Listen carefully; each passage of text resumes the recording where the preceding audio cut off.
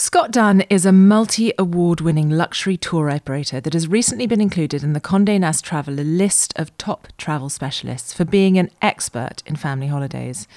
Specialising in tailor-made family travel for over 30 years, their travel specialists visit all the places they offer, so know the properties in the local area inside out. Whether you're looking for a kids club with a range of exciting activities or a great family adventure, their tailor-made approach means that they can create the perfect holiday for you and your family. Scott Dunn Explorers Kids Clubs for children aged 4 months to 11 years operate across the Mediterranean, the Alps, the Maldives, and most recently Mauritius. They are all run by teams of experienced childcare professionals and offer exciting daily activities. Their clubs are split into 4 age groups to ensure your children take part in age-appropriate activities, and the child-to-nanny ratios are some of the best in the industry. Your little ones will have the opportunity to learn new skills, explore the local culture, and make new friends along the way, whilst you take a well-earned rest. Scott Dunn is offering all the Parenthood listeners £500 off any Scott Dunn Explorers Kids Club holiday. To find out more, please call and quote The Parenthood. Terms and conditions apply. Please see scottdunn.com/family for more information. Hello and welcome to The Parenthood. Of all the phases of parenting, puberty and adolescence is one of the most widely feared. This prospect of our innocent, doe-eyed children becoming adults, capable of reproduction and having sexual desire, is something most of us parents shudder at the thought of. But terrifying as it sounds, it's a time in our children's lives when they need us the most. They need us to prepare them for what will happen to their bodies, and also to understand that the door is open should they have any questions. For most of us parents, that personal experience of puberty has long been forgotten about. And so I'm delighted and slightly daunted about this conversation. But with me, I've got the co-founder of The Parenthood, Dr. Chiara Hunt, with me today so that I can grill her about this terrifying but fast approaching time in my children's lives. But Chiara, thank you for coming along to talk about puberty. I think it's a topic that often scares parents because I think maybe it wasn't dealt with that well when we were children. When I sort of, think back, we're not half as honest, or I don't think in our generation teachers or parents were quite as good at talking to their children about sort of body changes and sex and sexual things as potentially we are with our children. So I think it can be a bit of a scary thing to talk about with your sort of little child. I think any change is a little bit scary, both for the children and for their parents. We want them to stay our sweet little children forever, and suddenly they start changing in ways that's making them much more adult-like, and that can be sexualized too, which is kind of a bit gross in a way. Yeah, it can be scary, but it's also exciting. They're growing into adults, and they're developing their own individual personalities and body, the way their body looks. So I think puberty should be something we talk about with children from a really young age, so that they know what to expect and they're not scared by it too. Yeah, absolutely. I think rather than being something you're scared of, talk about that your idea that the body change is exciting, but also it gives you the power to have a child, which is one of, I think, the best things that we do as people. Yeah, absolutely. I think talking to your children about the changes that are going to happen can start from a really young age. They can see the difference between their parents' bodies and their bodies, and children will often ask about that. And little, girls will ask, will they get breasts? And little boys will want to know if their penis and scrotum will look like their father's, and being get hairy open, and being open about those conversations, letting them see you naked, from quite a young age, from birth, really, I think is really important. So they know what normal is, and it's not just images that they might see later on, online or in magazines or books. And it's probably really important that the parents own the conversation, as opposed to the children feel that they can't have this conversation with the parents, and so they seek their information elsewhere, either online. I mean, even I'm pretty sure that puberty is covered in school, but it's probably not the best environment in which to have that kind of conversation. You're embarrassed. You've got your friends, listening into the conversation, not going to ask questions that might make you look a bit silly or like that you don't know. So whereas if that conversation has been in the background all of your childhood, be that asking your mother what those tampons are that she's buying in the supermarket, or talking about your dog that's in season and why that happens, or even being in the bathroom with your mother while she's changing her pad, or that sort of thing is all part of growing up, and it helps facilitate those sort of conversations. So I always try and encourage people to be sort of open and allow their children to ask them questions if they want. It's one of the sort of things that comes up again and again on this podcast is how you talk to children about things that you might not find easy to talk about. And one of our guests, Emma Gledhill, always talked about these teachable moments, so that you don't sit down with your child and go, right, we need to talk about puberty, but instead you basically live life as openly as possible. And when something crops up in conversation, you can say, oh yes, well, this is what periods are, because they're interested anyway, and it's a much less scary way to tackle that kind of conversation. Yeah, I mean, it's like the sex talk. You don't have the period talk or the puberty talk. It is part of a series of conversations that happen, throughout childhood. Yeah, an ongoing conversation. So let's talk a little bit about puberty. Just give us an idea of when puberty usually starts for children. So, I mean, the trouble with this is that there is such variation. If you want an average, girls around 11, boys around 12, but basically it's anywhere between 8 and 14 years old. So I'll see girls who haven't started their period and they're 13, 14, and others who are starting to develop signs of puberty around 8. And both of those are normal. But in terms of what's average, about 11 and 12. And it is different for everyone. And it is important to reassure your child, if they're early or late, that is still normal and there's not something weird about them.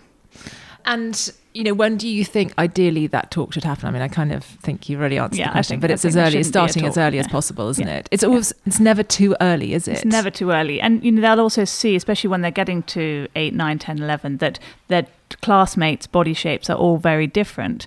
And so that will probably already arise in conversation. Why is my friend such and such already developing breasts? Or, why is my friend so much taller than me? Or I've noticed, he started getting hair under his arms, or whatever is happening, that is often brought home and can be talked about.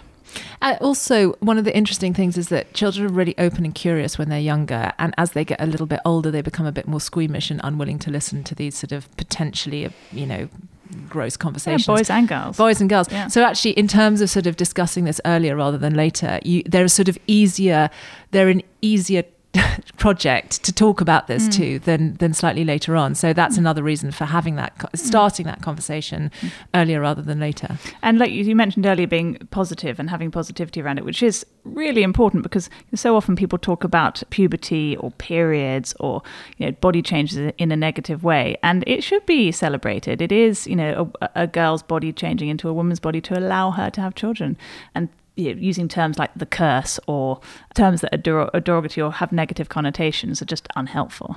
It should be. We had Emma Cannon, who's an acupuncturist and fertility expert, on this podcast, and we were talking actually about periods and again, how it was portrayed. And she said she's got 2 daughters, and she said that when they got their periods, she gave them each a little present as a celebration. And it was a big ostentatious thing, but quietly she said, I'm so excited that you've now entered this phase of your life, and I can't wait for this to begin. And I think that's a really lovely way to, I mean, I know that some people do like whole period parties and take it to the other extreme, which I think might be a bit much for the sort of introverted 14-year-old, but I love the idea of a little present. Yeah. So just talk to me about what happens through puberty. Obviously, very different for boys and girls. Let's start with girls. What are the signs that puberty is starting? Because it's not just a period starting, no, is absolutely. it? And actually, people often think that is puberty or period starting, but it's not at all. That often happens about 2 years into puberty. And the whole puberty process lasts about 4 years. It's not a quick thing that happens over a few months and suddenly your little girl is a woman. So what happens is usually breast buds start to appear. So they start getting small breasts that will gradually enlarge. That's usually one of the first things. And this starts as like a little lump that can often feel a bit like a not great lump. Yeah, can't absolutely. It? So I'll often have girls coming to see me just to check that it is normal, because often again one will start before the other. So you might just have a lump, a sort of breast bud starting on one side of the breast, which can feel like a breast lump. So that's normal. In the same way that most women have slightly asymmetrical breasts, they're not exactly the same.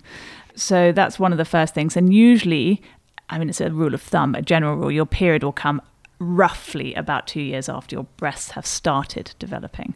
So that will happen. Body odor will often start, and that can start before, actually.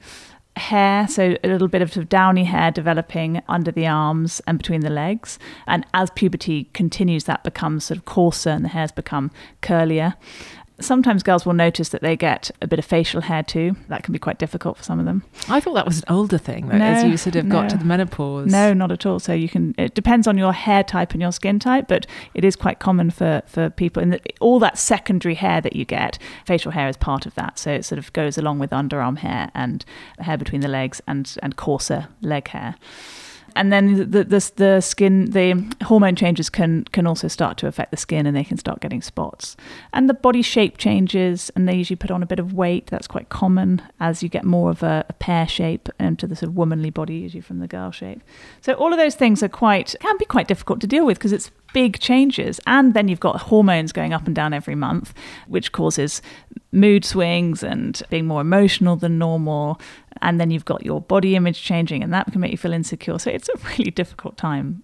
So it's really interesting, actually, going back to having the talk, that I kind of thought, well, we talked about periods, they know about puberty, but actually it's the tip of the iceberg of puberty. It's really important that you're having the conversation around skin changing, around body shape changing, around breast developing, around feelings and hormones and emotions too. And I guess signaling to them that it's okay to feel a bit wobbly. It's a bit like we say to women when we're teaching them during their pregnancy about how they're going to feel after birth, telling them that it is normal to get the baby blues, in that week or so after birth. And that is, if you expect it and know that it's normal, then you're not worried about it. And it's the same with puberty. If you explain to your girl or boy that this is going to happen or is likely to happen and it is normal, and reassure them rather than sort of getting into endless arguments or frustrations. So the other thing actually that I didn't mention with body changes that is quite important is girls will often start to get a sort of white discharge, vaginal discharge, before their period comes, in that sort of 6 to 12 months before their period comes. And so again, a lot of people worry about this and think there's an infection or something, and that is not. It's completely normal. And if your daughter is showing these signs sort of before 8, is that something to go to the doctor about? Yeah. So I think around, there are lots of changes around puberty, and most of them are completely normal, but there are some things that are out of the realms of sort of normal. Doesn't mean they're abnormal, but it means you should probably get it checked. So if they're having significant signs of puberty before the age of 8, or nothing sort of by the age of 14, 15, I would go and speak to the doctor about it. So if your daughter is 15 and hasn't had her period yet, even though she might have some signs of puberty, it's probably worth checking that. Is it hereditary, like when you got your period? Yes, it does often go along a similar sort of pattern as your mother. If they've had sort of signs of puberty for more than 3 years and the periods haven't come, so I said normally the period comes about 2 years after puberty signs like breasts and hair start, but if that hasn't happened. What could be the reason that girls don't get their periods? So it could be a hormone imbalance, and that's what you're checking for. It could also be lifestyle related. It could be if they're doing a lot of exercise, or they're a gymnast, or they're trying to keep their weight down for a certain sport or hobby, or they have an eating disorder. There are lots of things like that could be sort of suppressing the hormones and stopping the periods coming. Or it just could be on the normal late end of the spectrum. So it doesn't mean there's always a problem, but it's worth checking out. And I mean, I remember being a sort of early teenager and dreading getting my period. I really dreaded it. I was a bit scared because I just thought it must hurt if there's blood there. Well, a lot of people think that, and that's why talking about these things before can really help. People think there's loads of blood. I mean, children associate blood with pain. So if you say to them you're going to be bleeding out of your vagina when your period comes, that is quite scary if you leave it at that.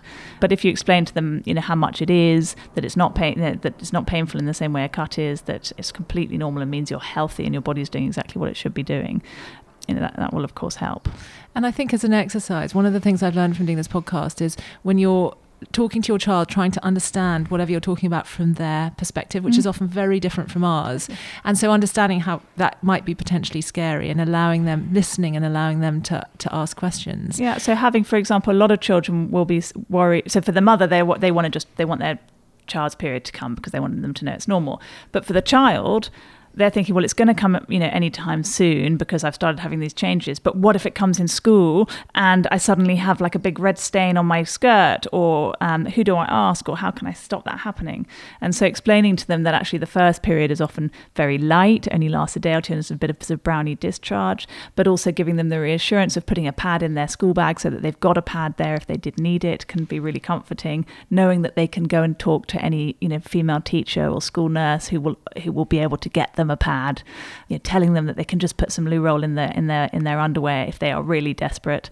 Those sort of things I think can be quite reassuring. Yeah, I mean, I remember thinking the first time I had a period, it would like be a massive hemorrhage, and whatever I was wearing would be sort of soaked through, and it didn't help that we had to wear these sort of white outfits at our school and I just remember that was like a killer for sort of hormonal teenage girls. But again, girls often think it is a lot of blood, and it can feel like a lot of blood, but the average normal period is only 2 to 3 teaspoons of blood, so it's not in the whole period per day. Yeah.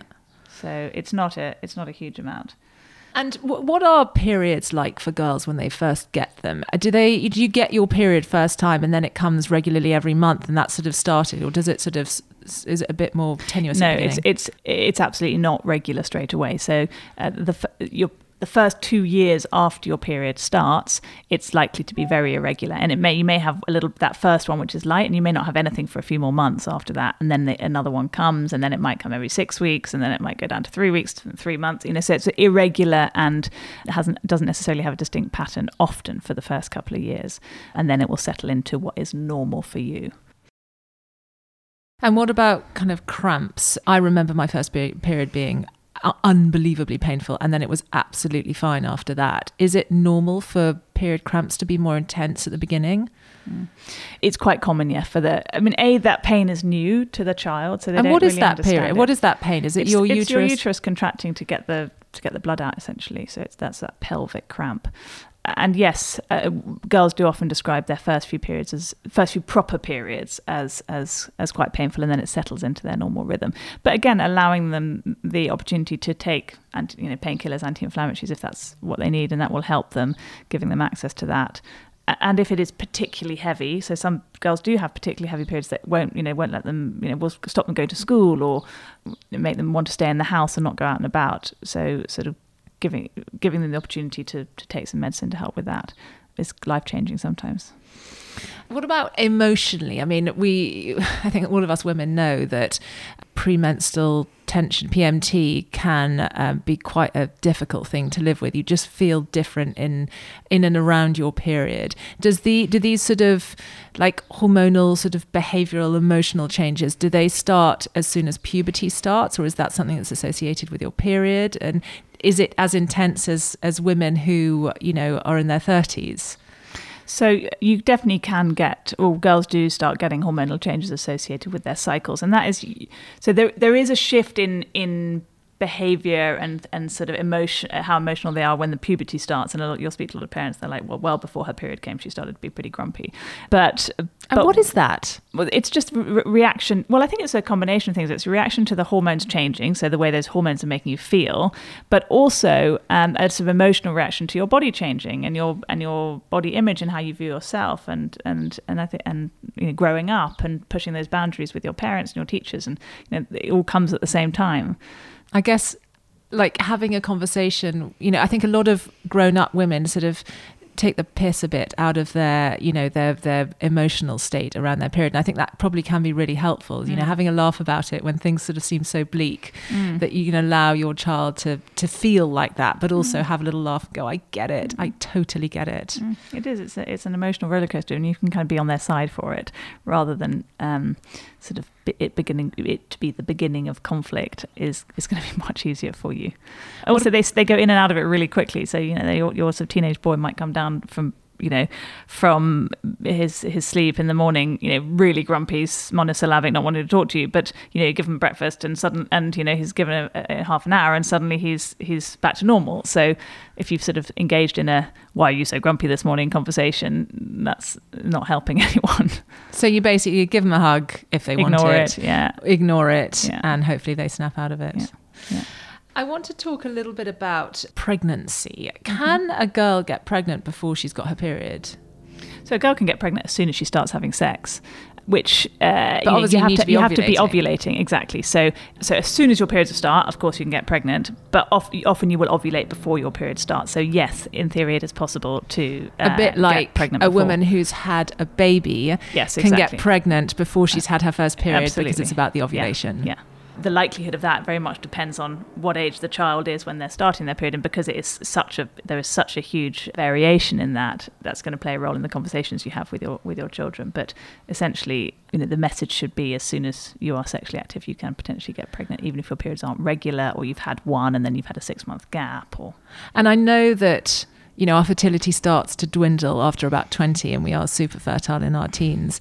Are women already very fertile from their first period? Yes. They are. Yeah. Yeah, you've got to really be having the sex conversation. And, yeah. I mean, yes, exactly. Hopefully parents would be knowing if their children are sexually active at the time that their periods are starting, and will have had that conversation already. Yeah, and that's a whole different podcast. And that is a whole different podcast. Lots of sort of questions that girls are worried about. They'll often want to know, and haven't had the chat with their parents because it's embarrassing, about what to use for their periods. Do they use pads, or can they use tampons? And is it painful to put a tampon in? Does that mean they're no longer a virgin if they've used a tampon? And all these questions that you can totally understand where they're coming from. So what I normally say to them is, for the first few periods, use a pad, so you've got an idea of what your flow is like, what's normal for you. But as soon as you can, obviously if it's culturally acceptable, some cultures it is different, but then tampons make life so much easier, and you just need to know a little bit about your anatomy. And there's some great leaflets on the NHS website, or on various internet websites, which will explain to you exactly how to do it if you don't want to talk to your mother about it. But it is easy, it doesn't hurt, and it makes life. I mean, it can hurt a bit at the beginning, can't it? Putting a tampon in. So for most people, it can feel uncomfortable, but it shouldn't be painful. And they use the minis, then the one with the applicator that is smoother and easier to put in. Most girls, they fiddle about with it, for an hour or two in the loo trying to work it out. But once they have, they're fine with it. If normally when the girls' periods come, their hymen is broken a little bit, and when they're putting a tampon in, it tears it a little bit more, that can be painful, but that is the once. And that hymen breaking can often be broken by riding a horse or riding a bicycle. Yes. So do most girls have had their hymen is broken anyway before they get their first period? Yes, and you are a virgin until you have sex. A tampon is not going to make you into someone who's no longer a virgin. Yeah. And what is the hymen? Important. A skin essentially that is on the inside of the vagina, but sort of blocking it. Yes, essentially from a young prepubertal girl's age. But as the hormones start to take effect and the girl develops, the hymen will slowly start to come apart, and the period blood has to come out. Obviously, are there any? I mean, I suppose YouTube wasn't around when I was little, but that. It's something that someone really can't show you to do. You've got to kind of work it out yourself. There's some great sort of cartoons of anatomical cartoons on YouTube. I mean, make sure that's something I would be asking your mother to find for you, because there's, I'm sure, some really wrong videos around that too. But yes, there's some great I know that I usually refer my patients through the NHS website, which has got some great links to leaflets, but also to videos and also for people with learning disabilities, explaining it to them. So that's probably the most useful resource, I'd say. And then the other question I often get around tampons is what if I forget to take it out? Can it get stuck? Can it get lost inside my body? All this sort of thing. So it's important to explain to your daughter that it can't get lost. There's only so far it can go. If you leave it in, that can cause you to get an infection, and if you can't get it out, your doctor can get it out for you. That's a relatively common thing that doctors are asked to do. So, but it's not that if you've forgotten to take it out, it's going to keep going and get lost somewhere in the body. And I remember so well, I think all girls are a bit cautious about using tampons for the first time, because you often hear sort of these horror stories that have absolutely no truth in them. And I remember reading the leaflet that comes in a box of Tampax and being obsessed about the danger of toxic shock syndrome. Yeah. It's very, very unlikely to happen, isn't it? Yeah, it's very unlikely. But I think every prepubescent girl knows all about toxic shock syndrome. So that is something, yes, that would happen if you left a tampon in there for weeks, months, and it became very infected, and you got basically a blood infection as a result of it. So it can happen, and there is a danger of leaving tampons up there, but most of the time you'd remember well before that happened, and get it out, or ask your doctor to help get it out for you. And don't be embarrassed by that. If you've tried and can't get it out, then the doctor will not have a problem getting it out. Yeah. So I want to talk a little bit about puberty for boys as well, because actually it's just as big a deal for boys as well as girls. I mean, maybe they don't have something quite as big as the period, but it's actually a massive period of change for boys too. Yeah, absolutely. And the body changes can be just as sort of disconcerting for boys as for girls. And actually it's probably less talked about, isn't it? It is less talked about. But also, I didn't mention this earlier, but if you've got sons, you should be talking to your sons as well about female puberty and about periods, and allowing them to understand what happens. So it's not this kind of, mysterious womanly thing that they know nothing about. I think that's really important. But for boys, the body changes usually start happening around 12, but again, it varies from 11 to 14, same as girls. And normally the first signs will be changes in the genitals. So their little boys have kind of quite thick skin around their scrotum, and that starts to thin out and become a bit red. And then that gradually becomes darker as puberty progresses. Obviously, the penis and the testicles start to enlarge. They start getting pubic hair, usually underneath the penis to start with, and then spreading around the genital area under their arms. So facial hair usually doesn't come till the end of puberty, which is sort of 4 years after it's started. They'll have their growth spurt in puberty, so they'll usually grow quite a few inches a year during that sort of 4 years of puberty. They'll start to become smelly, they'll sweat more, they'll get BO, they'll get much more smelly feet. They might get breasts, so not the sort of man boobs that you get with weight gain, but actual breast tissue, and that's from the hormone changes that can happen around puberty, and that doesn't last, but it can be a bit disconcerting. And so what does this look like? It looks like little breasts on boys, not big, boobs, but just lumps under the nipples, essentially. And can you see them from the outside? Yeah, you can sometimes, and that can be really embarrassing for boys because they're obviously in their swimsuit a lot, or they're in shorts in the. Well, they can't cover up their top when they're swimming. Exactly. And how frequently does that happen? How many boys is that? Most of boys? No, not most, but it can happen. I'd say less than 10% of boys get that.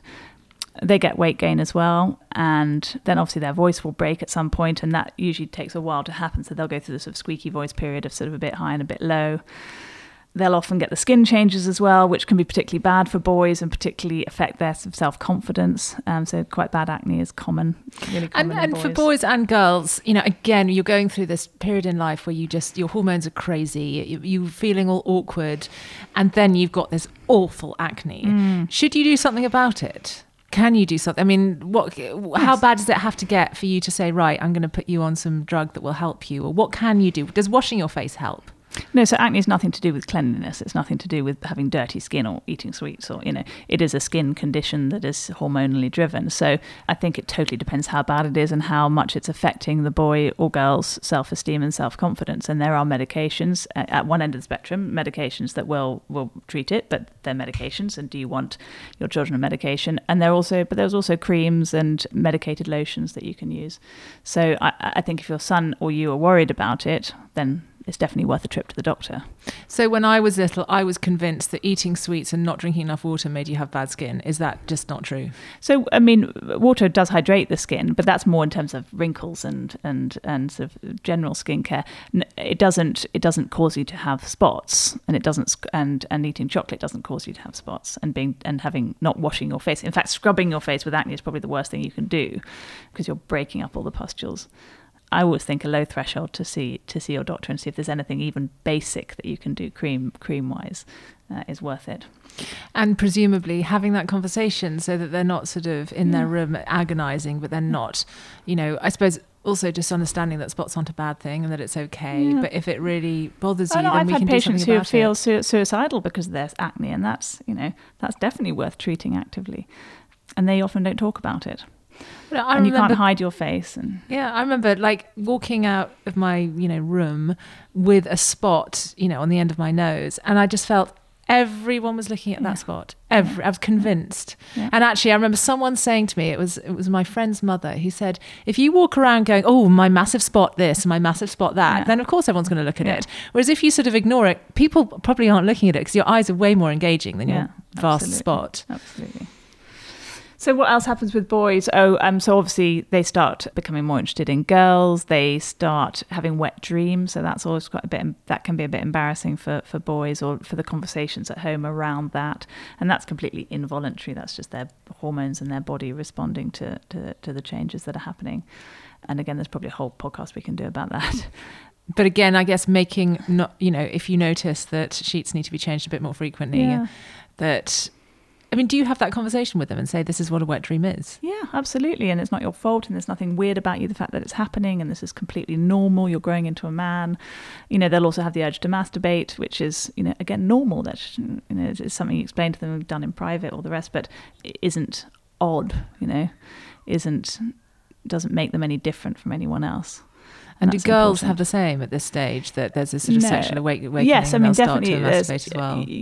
Yes, around that age, yeah. And is it the same for boys? I mean, I say, is it the boys same? Get it much more powerful, I think, in boys, and girls. There's a huge variation. So I think just explaining to any child that sort of sexual urges, sexual desires, sexual feelings are normally sort of ramped up around the sort of 13, 14, 15, 16. And it's not like you're turning into a sex addict. No, it's just normal hormones, and often it sort of regulates a bit. Yeah. And because obviously little boys will often have erections from when they're tiny weeny and they're still in nappies, and some boys won't at all. Yeah. Do all boys have wet dreams? No, not all boys, but most boys do around puberty. And if, we talked about if a girl's period doesn't start, then you do obviously go and see the doctor. At what point, when would you go and see a doctor in terms of a boy's sort of pubescent development? I think if they weren't developing signs of puberty in their sort of mid-teens, so if they weren't getting the changes in the genitals, the growth, hair that we've talked about around 13, 14, if they hadn't started any of that, then you'd want to go and check that everything was okay. And, you mentioned that not all boys get wet dreams and erections. Like, if you notice it, haven't noticed that's happened with your son, is that something to talk to them about? No. So you don't need to know? No, because it's so variable between children, and that will happen at some point, and that's not something I think you need to worry about at all. And is the sort of length of puberty kind of similar for boys and girls? Yeah, is it 4 years. So usually 4 years after you've started developing signs of puberty, you'll have the body and the genitals of a fully developed man, in terms of hair, in terms of shape and size of the genitals, in terms of body hair. And then, sort of around that 4 year mark, they'll start usually developing facial hair and maybe starting needing to shave a bit. But again, that's genetically determined. Some boys don't need to shave for many years after that, and others do earlier on. If a boy really wishes they had facial hair because all their friends do, and they start shaving before they need to, does that have any negative consequences? No. Does it also, I remember thinking, someone saying, other than irritating their skin a bit, possibly. Yeah. Does it make the hair grow back thicker, shaving? Only if there's hair there in the first place. Yeah, but we all have downy hair on our but face. It's different. That's not secondary hair that you get when you're going through puberty. So, girls with hormonal sort of feelings and PMS, it kind of fluctuates through that monthly cycle. Yes. Do boys' hormones fluctuate on a sort of monthly, or is just all the kind of, there's usually a level and it either goes up or down? It's not a sort of cycle. Exactly. It's not cyclical, but it's changing, and the change can stimulate those feelings, but they can also, the change, the physical symptoms that those changes are causing can also stimulate the feelings of emotional vulnerability, of depression, of sometimes aggression, low self-esteem. It's a roller coaster, those teenage years, as any parent of teenagers will tell you, and it's just helping them through it. And I suppose it's also making sure there's someone to talk to. And I'm sure there are a lot of children who just don't want to talk to their parents about it. But that doesn't mean they shouldn't talk to an adult. I mean, I have a lot of patients who come and talk to me without, and usually have that conversation around the time I'm doing their vaccines, aged of 11, 12. There's lots of changes that are going to happen in the next few years. If you ever want to come and talk to me about it. If you feel embarrassed talking about it with your family, that's no problem at all. And they often will. And they'll have a whole long list of questions and myths that their friends might have told them. Things like, do boys know if I'm on my period? I've been told that boys definitely all know if you're having your period. They can smell it. Complete rubbish. And they'll joke and they'll tease, but there's no way they know. Well, I mean, it's the only thing is that increasingly, schools in the sort of woke fashion are having mixed loos, that you have cubicles, but boys and girls can kind of go in there, and the girls just all say, well, when I have to unwrap my sanitary pad or my tampon, I feel so self-conscious because I'm in a mixed space and I just don't want the boys to know I've got my period. Yeah, and I mean I think that's a different thing. In most of life, you have separate loos because of that reason. You want privacy in the bathroom. But then I guess if we're better at talking about it, and as you said before, talking to boys about girls' puberty and also talking to girls about boys' puberty, then we need to get rid of this stigma that it's embarrassing to go through puberty, absolutely. Whether it's your period or your testicles. But the trouble is everything's embarrassing as a teenager. But we can make it less embarrassing. Yeah, and children are just mean. Yeah. Even the nicest children are mean and insecure. So it is hard, and I think. And also if you're wearing pads rather than tampons, then you can't swim in swimming lessons, and then the boys know you're off PE because you've got your period. And it is hard, and you have to learn how to deal with that. Yeah, and in the same vein, I know that some girls use that as an excuse to get off. Yes. Oh yeah, my period lasts a really long time. I hate netball. Yeah. And actually that is, how, if you've got a daughter who's saying, oh God, I really don't feel like going to school today because I got my period. Like, how sensitive are you to say, listen, yeah, of course, that's fine. Take a duvet day. Yeah, it's miserable having your period. Or when do you sort of think, you can't miss endless school? I think that it's going to reflect your sort of parenting attitude. You'll have a parent of the 6-year-old who'll keep their child home from school with a bit of a runny nose, and others who'll send them to school with a raging temperature. I think life has periods, and life will probably have period pain, so it's much more important to find a way of dealing with it so you can actually function, rather than encouraging your child that it's an excuse for not doing what life needs you to do that day, would be my approach to it. In the meantime, while you're finding that solution, then if they need to stay home, they need to stay home. But be proactive, take them to the doctor, say, look, she's having to stay home from her periods, what can we do about it? And there are things we can do about it. Okay. And then obviously, along with puberty, slowly becomes that sort of start of sexual activity. And so obviously you need to have been having really for a long time the talk about sex, the talk about contraception, the talk about consent, and all of those things, which as I said is a whole different podcast. But we talked in an earlier podcast about how that conversation about all of these things starts really as early as they can start to understand, which when you're giving a 3-year-old in the bath, you can start talking about their anatomy in an accurate way. Yeah, absolutely. And slowly talking about sort of, our children know all about condoms, don't they? And but you can. It came up in a conversation once, and it was just explained to them, and it completely didn't bat an eyelid. But so I think hopefully most children will be aware of their anatomy, of what sex involves, what consent means. That the whole schools even nowadays from a really young age, the whole sort of pants are private talk. So I think children are quite well informed on that now, but that doesn't mean we can as parents absolve ourselves of responsibility of talking to them about it. No, it is such an important conversation to know your child is having, whether or not you're the one having that conversation with your child, but it shouldn't be something that's left to school, because talking to 20 or 30 children in a classroom about something very intimate is very different to, an aunt or a one-to-one doctor or something like that. Yeah. And obviously you have to be one step ahead, don't you? So you don't want to leave that contraception talk and that consent talk to the time that they need to be actually heeding it. Well, by then they will have found out their own way. Whether they've got the right information or not is anyone's guess if you haven't actually told them about it. But what is quite useful now is, because as part of the national vaccination program, boys and girls are vaccinated against the HPV virus, the human papilloma virus. Explaining to them what that's for can lead quite nicely into the conversation about sex and protecting yourself and being responsible. So what is the HPV virus? Why is it important for people to have that vaccination? So it's a vaccination that protects you against certain strains of the HPV virus. So the HPV virus is a virus that is sexually transmitted, not only through intercourse, it can also just be through sexual contact. That can cause all sorts of nasty things. So the most serious of those is cervical cancer. So the thing we all get screened for when we have our smear tests. It goes hand in hand with that. So the HPV virus sits on the cervix, and if the body doesn't clear it on its own, which sometimes it doesn't, can start causing changes to the cells of the cervix and develop into cancer. So it's brilliant that we can now vaccinate children so that if they are exposed to that HPV virus in any sort of sexual context, they will be protected against it. So there's cervical cancer, but also it's the virus that causes genital warts. So those are boys and girls, warts you get around the genitals, usually again from sexual contact. And it can also cause other types of cancers in the body, anal cancer, throat cancer. So it's just something that if we can protect our children against, then we should. And it's how protective now. Is the vaccination? It's pretty effective. It's over 95% effective, and it's not against every strain of the HPV virus. So there are hundreds of strains of the HPV virus. So it protects you against the most dangerous ones for cervical cancer. Now increasingly ones for genital warts as well.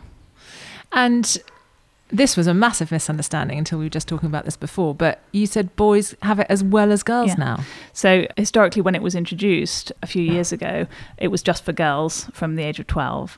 But this year, and it might have been last year, but in the last year, it's now for boys as well in England. It's been in Australia for boys for quite a long time, and privately available for boys for quite a long time. But it's brilliant because those boys will be protected from genital warts, which is never a nice thing to have, but also they will stop the spread of it to other girls to prevent cervical cancer. And so you said it's part of the vaccination schedule. When do they have the HPV vaccination? They have it from 12. From 12. And so the idea is and it's quite good to have it before they are sexual. Well, you have to have it before they're sexually active for it to be helpful, before they've been exposed potentially to the HPV virus. So again, people have the misconception, I don't want my child to have it because that might somehow give them the green light to become sexually active, which I think and not to use contraception. And not to use, well, it's nothing to do with getting pregnant. No, but like using a condom prevents infection as well as pregnancy. Yes, although because the HPV virus can also be transmitted just from skin contact. Again, people think, well, if I haven't, you can have a sexual partner, but not have intercourse till you're married, or whatever your kind of views on that are. But that doesn't stop you getting the HPV virus. Okay. So it's and you can have a daughter who says I'm not having sex, but she may well have a boyfriend, who she gets into bed with. Yes. So it is really important. So it can be sort of fingers and without getting too graphic. Yeah, no, totally. It can any kind of contact, just skin on skin contact. Oral sex? Yes, yeah. Absolutely. Okay. Absolutely. So that's sort of slightly thrown me, that last question. No, but it's I think the point is, parents who are saying I don't want my child to have the vaccination because she's a good girl and she's not gonna have a boyfriend until she gets married. I mean, that's crazy because you don't know what your children are doing, but B, it can the HPV virus can be transmitted very easily without getting particularly close. And are there any downsides of the HPV vaccination? So it's a vaccination. Is it a live vaccination? No. The vaccination itself, as with any vaccination, can cause you to have a bit of a feverish reaction, can cause you to have a bit of swelling and redness around the injection site. But generally speaking, it doesn't cause. I mean, that's a superficial little kind of tender piece on your arm for a few days. Yeah. I mean, it doesn't protect against every form of HPV, so it is still possible to get an HPV virus in some way or other throughout your life, but it protects against most of the most dangerous ones. And they're increasingly modifying the vaccine. So when it first came out, it only protected against 2 strains of the virus. Now the NHS gives one that protects against 4 strains of the virus, and actually there is one available at the moment only privately that it protects against 9 strains of the virus. So and that will continue to be developed. So even if your daughter's 12 and she's convinced she's just going to be into ponies for the rest of her life, it's still worth giving her the HPV because there's no downside. Well, and also it's much easier to do before it becomes the awkward conversation of are you not sort of sexually active. Just to get it done as part of their routine vaccinations, and then you don't have to worry about it. I have lots of girls who've come to see me for the vaccine who've been really annoyed with their parents because they're by this point 18, 19, 20. Their parents had chosen not to give them that vaccine for whatever reason, and they had then they come to have the vaccine, but they've been exposed to, well, they've been sexually active before then, and so their risk of being fully protected is decreased. I mean, we never had the HPV vaccination. Yeah, but a lot of our generation have HPV. And it's being sorted out, or? Well, they're the ones who are having abnormal smear test results, having to have all the investigations and biopsies and treatments for that. They're the ones who have got genital warts. The HPV virus is also the same virus that causes, verrucas and hand warts in children. I mean, they're not particularly serious, but we'd rather not have them. So is it worth us having the HPV vaccination? So there is an argument. Obviously, you've got to be at risk of exposure to the HPV virus. So you've got to be sexually active. With lots of different partners. Well, I mean, I think if you're in a monogamous relationship and you have been, for a number of years, and you don't have any problems with your smear test results or with warts, then there is no point in having it because you're not going to be exposed to it. If you've been married for 20 years and you've just got divorced and you're sort of on the market again, and you've never had HPV as far as you're aware in your life, then yes, it's definitely worth having it. Does having HPV and being treated for it give you immunity to it? Is it like chickenpox? No, you can get it again. But the body can clear the HPV virus. It's when it doesn't manage to clear it that it can cause problems. And so if there's no side effects and you're in a monogamous relationship, but really, I mean, it could be that you're in a monogamous relationship, yes, but absolutely. your partner is sleeping secretly sleeping around or has just done it a couple of times, then unwittingly you're exposed. Is it not worth everyone just having it if there's no side effect? Well, I mean, it's about weighing up the risk versus the benefit in that particular situation. So yes, if I felt that a patient was at risk, I'd be advising it. But of course, they might have been exposed to it in the past, in which case the vaccine is not going to help. Is it just one vaccination? Do they need a booster? No, they need a booster. So it depends on how old they are when they have their first one, but it's either a course of 2 or 3. And so you said it's routine vaccination from 12. Yes. You know how, you'll get a letter from your GP going, it's time for these vaccinations. Yeah. Do you get that for the HPV? You should do. It depends how your GP practice works, but there is a set of vaccinations that they have around that age. So they have the HPV, but they also have a meningitis one, and they also have a booster for their, tetanus and that sort of thing. So you'll be reminded, and you should have those 3. But then the HPV one needs boosters, the other ones don't. And if you've got a 12-year-old who just is streets away from being sexually active, if you sort of say, well, we'll push it maybe till 14 or 15. Yeah, you can. Does that mean that they might only have to have 2 doses rather than 3? No, it's the other way around. It's the other way around. So if you leave it too later, they'll need 3 rather than 2. Okay, so over it's 15, worth just getting it done before it's a big deal, and sort of putting it together with those other vaccines that aren't the sort of you're having sex vaccine now. Yeah, absolutely. And what about smear tests? I mean, I know that in my, I was always told it was really important to have regular smear tests, and for me it has been very, very important. Mm-hmm. I know that people are having them less and less. Do you still need to have a smear test if you've had the HPV vaccination? And that is really important. You do, and the uptake of smears has gone down. You're right, but that is not from want of trying. And actually, you will have seen probably big campaigns to try and get everyone to have their smear tests in the last year or two. So bottom line is absolutely, you need to have your smear tests regularly as you're called for them. Going forward, as more and more of the population are vaccinated against HPV, that is probably going to become defunct. Actually a smear test, we'll just be able to test for the HPV virus, and we're just starting to do that now. Actually, and that's a blood test or a? It's still done on a smear test, so you still have it. So they've actually just changed it. So now when you have your smear test, they just check, rather than looking at the actual cells of the cervix themselves, they'll just look and see if HPV is there. And if it's not, it's clear. If it is, they'll look at the cells. But that will probably move to a swab, and people can self-sample with a swab. And that like putting a tampon in. Yeah. Giving it less than having putting a tampon in.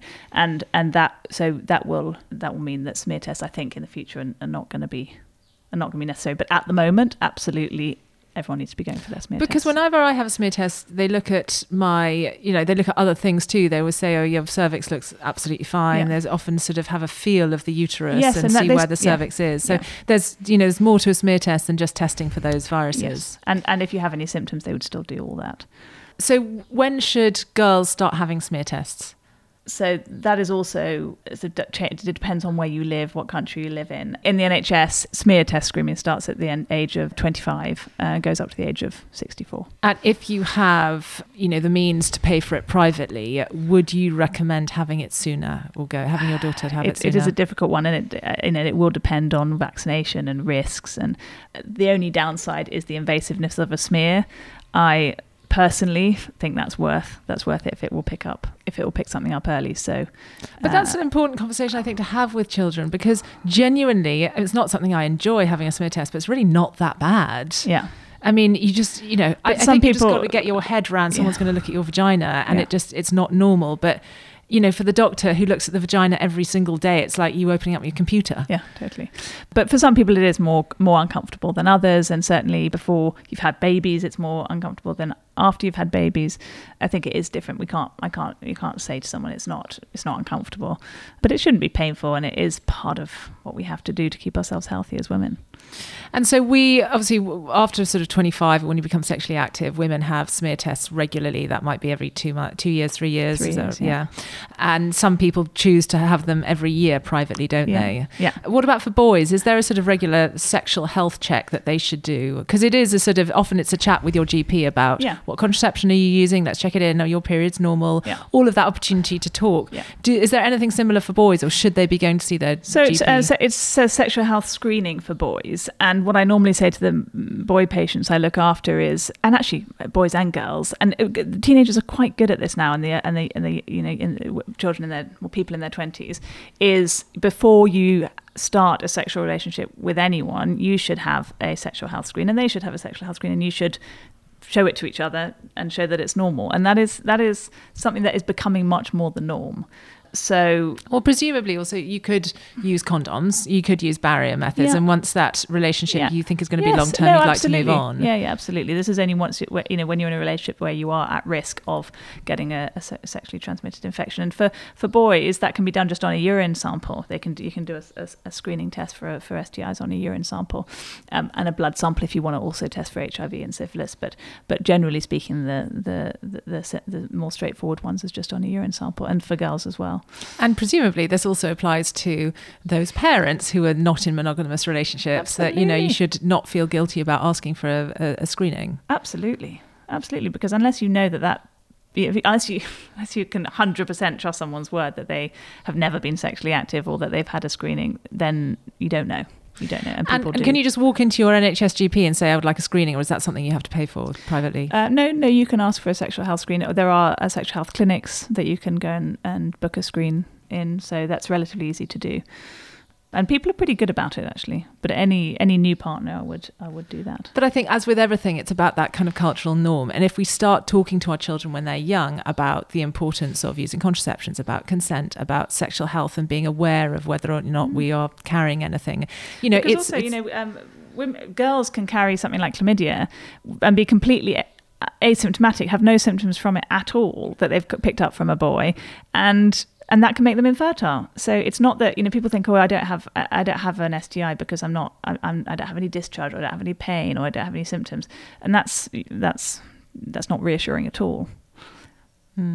But you're right. It's about making that sort of, and also that you should almost offer as a girl, go, listen, we're at this stage in our relationship.